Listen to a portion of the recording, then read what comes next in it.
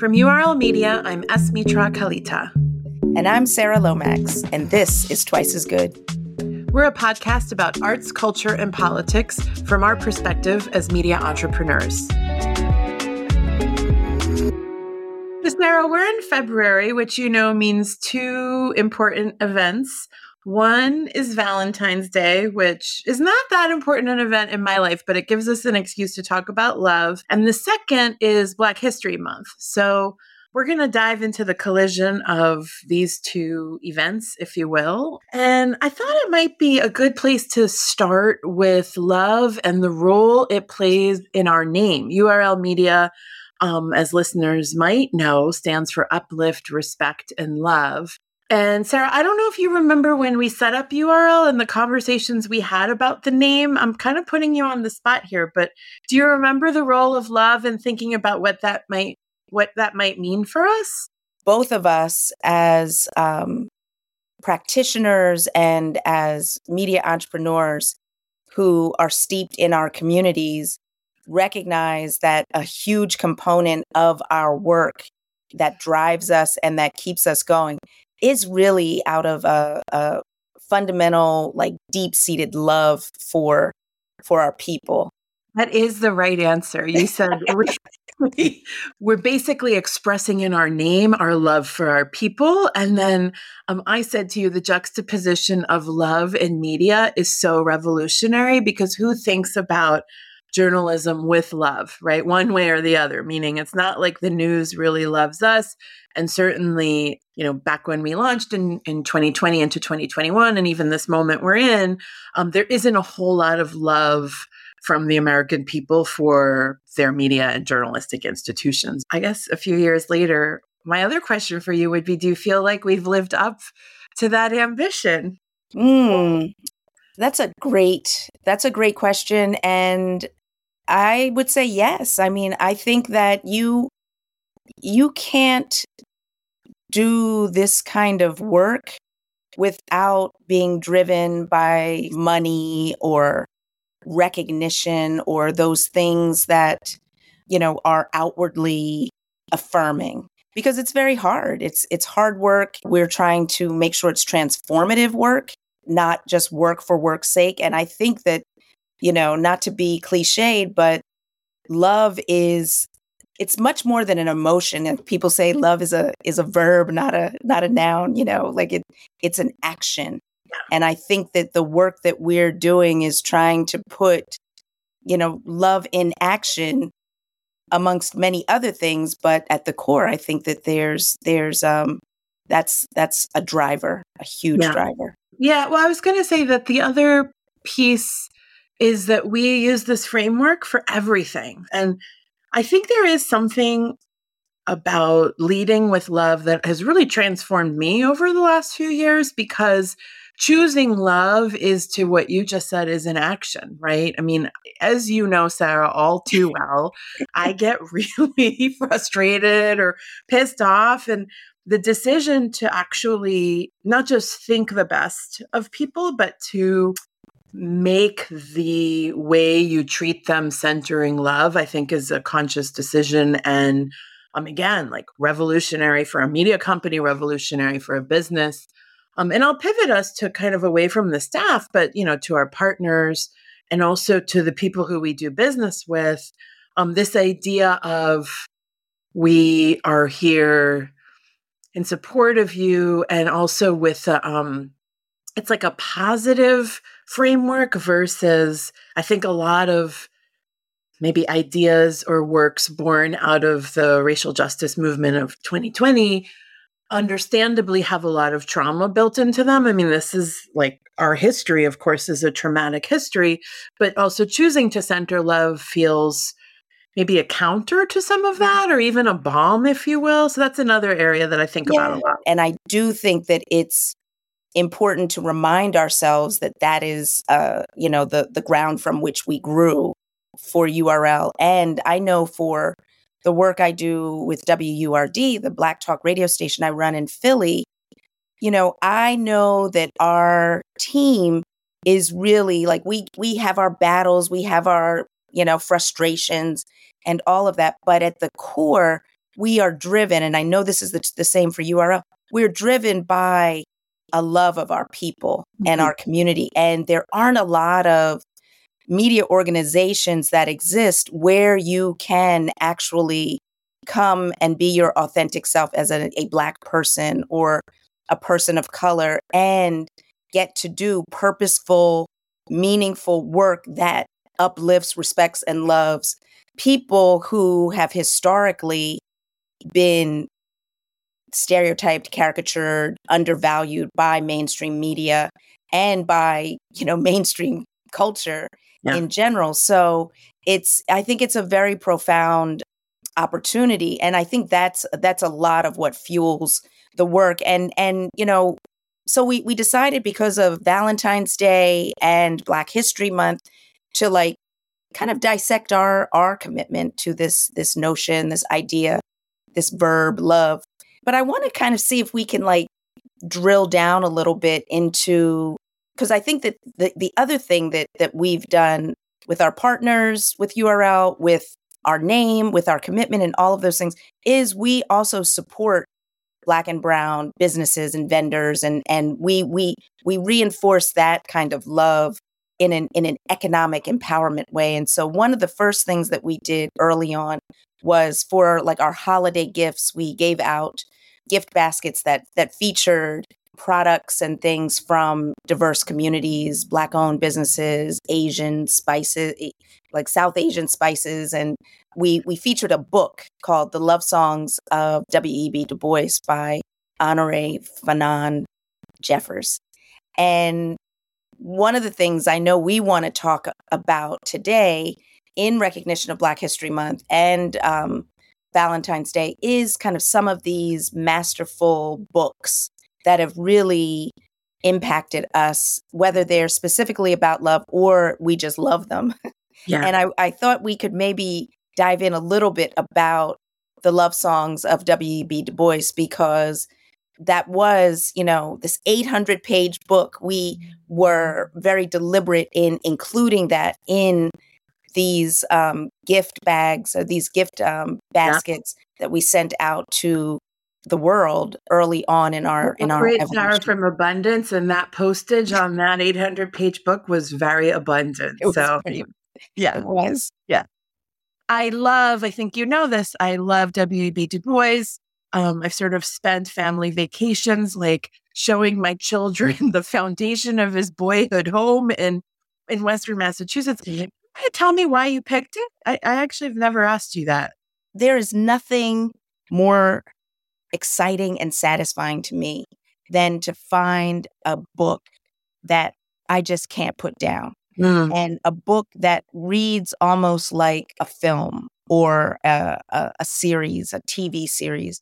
I mean, I have been a voracious reader since I was a little teeny weeny girl. I mean, I read everything, Harriet the Spy, Laura Ingalls Wilder, the Nancy Drew mystery. I mean, all of it. And just I'm a huge voracious reader. My dad was I grew up in a house that read a lot. And this book, you could just dive in. And what I loved about it was it toggled between modern day and it went back to the 1700s. It really looked at the intersection of Native American, African, white societies and cultures and relationships.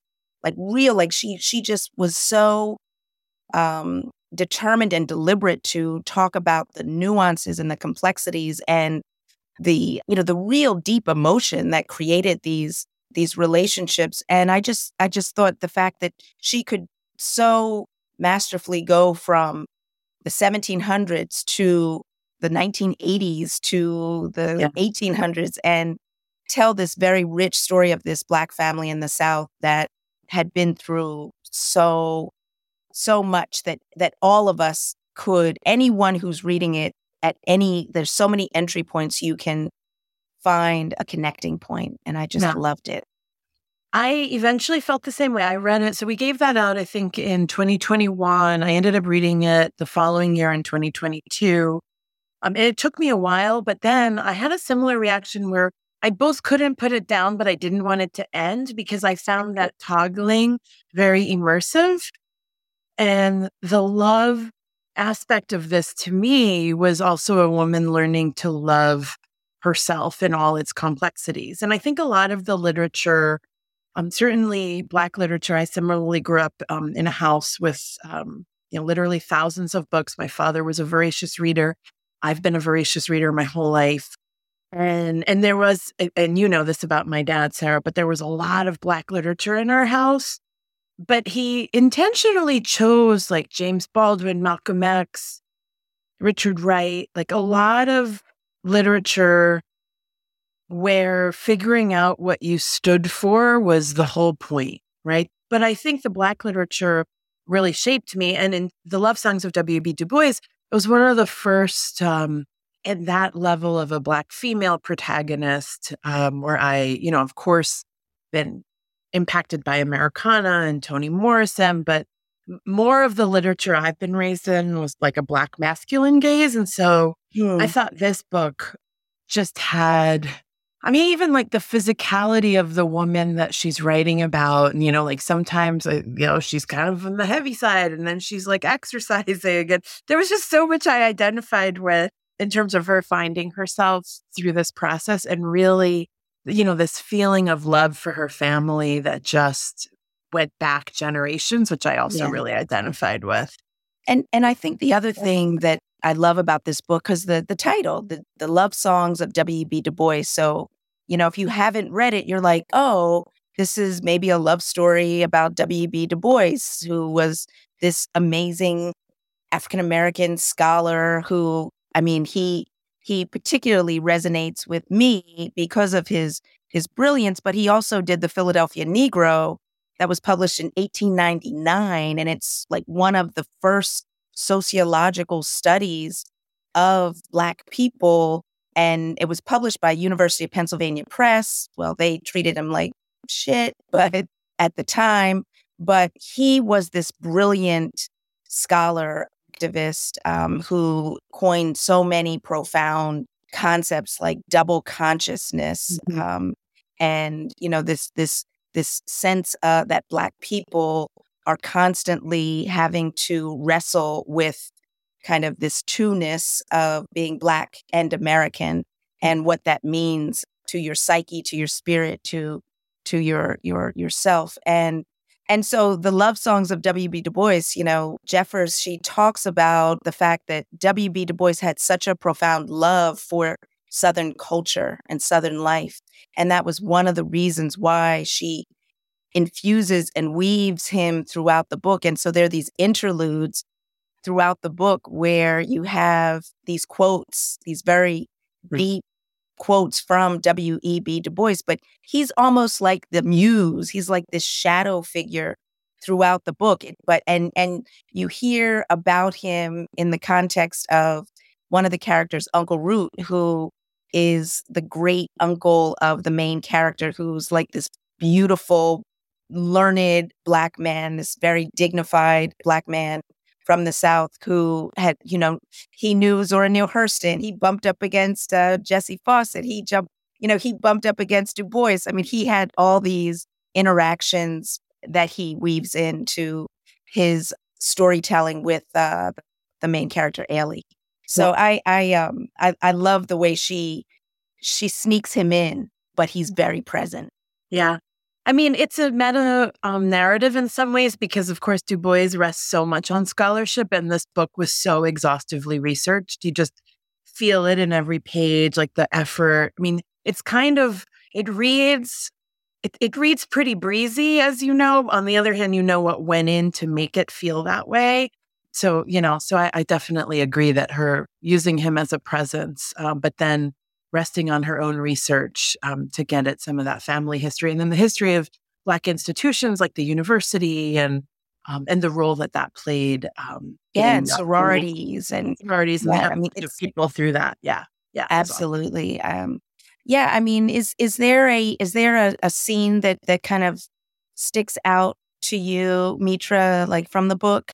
The sister. So, like for me, the love that the kind of flawed nature of family relations and our love for each other. So I'll stick with the love theme. In the book, there's a sister who's, what'd you say, Sarah, like an addict, right? Yeah, she's addicted to crack. She got caught up in the 80s crack epidemic. And the father basically sets her up, and it's a big secret.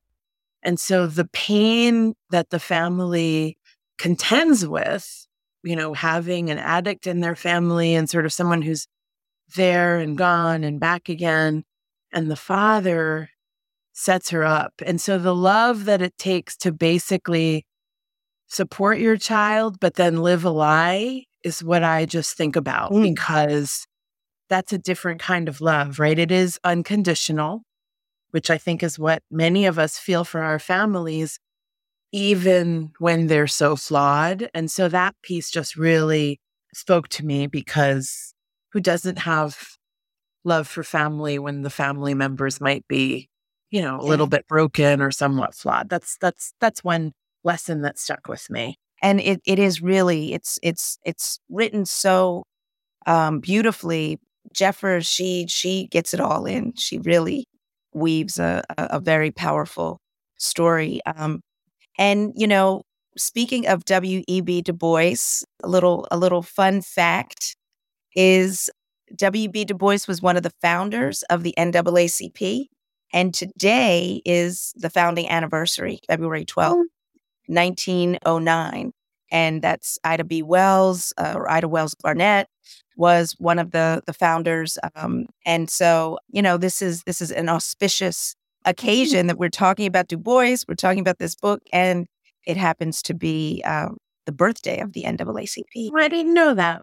That's beautiful. At least for me, in hindsight, you look at Du Bois's work like stacked up next to each other, and you're just like, my goodness. And I always, I've said this before, it deserves way more attention, reverence, care than I think we give it. So I do think in Black History Month, he kind of gets his due, but I feel like as far as like institutions in the US and really commemorating that vision that the NAACP represented, I just wish we had, more symbols that we could see and honor. But I think there are also some other amazing works that we've been talking about. I know that we at Word are compiling kind of a book list for Black History Month. And I'm reading All About Love by Bell Hooks right now. And so can I read a quote? Yeah, of course. Since Valentine's Day is this week. And so I'm a big meditator. And yesterday we had our People of Color meditation group. And so I had asked everyone to bring like a quote from an ancestor. And so this is the one that I read from Bell Hooks. This is from All About Love. And so one of the best guides to how to be self-loving is to give ourselves the love we are often dreaming about receiving from others. There was a time when I felt lousy about my over 40 body, saw myself as too fat, too this, or too that. Yet I fantasized about finding a lover who would give me the gift of being loved as I am. It is silly, isn't it, that I would dream of someone else offering to me the acceptance and affirmation I was withholding from myself. This was a moment when the maxim, you can never love anybody if you are unable to love yourself, made clear sense. And I add, do not expect to receive the love from someone else you do not give yourself. So maybe we close there. And, it's always great, Mitra, to be in conversation with you. Happy Valentine's Day. Happy Black History Month. And we'll keep talking. And that's twice as good. We'll be back in 2 weeks with our next podcast. You can find us on Apple, Spotify, YouTube, and our website, url-media.com. See you next time.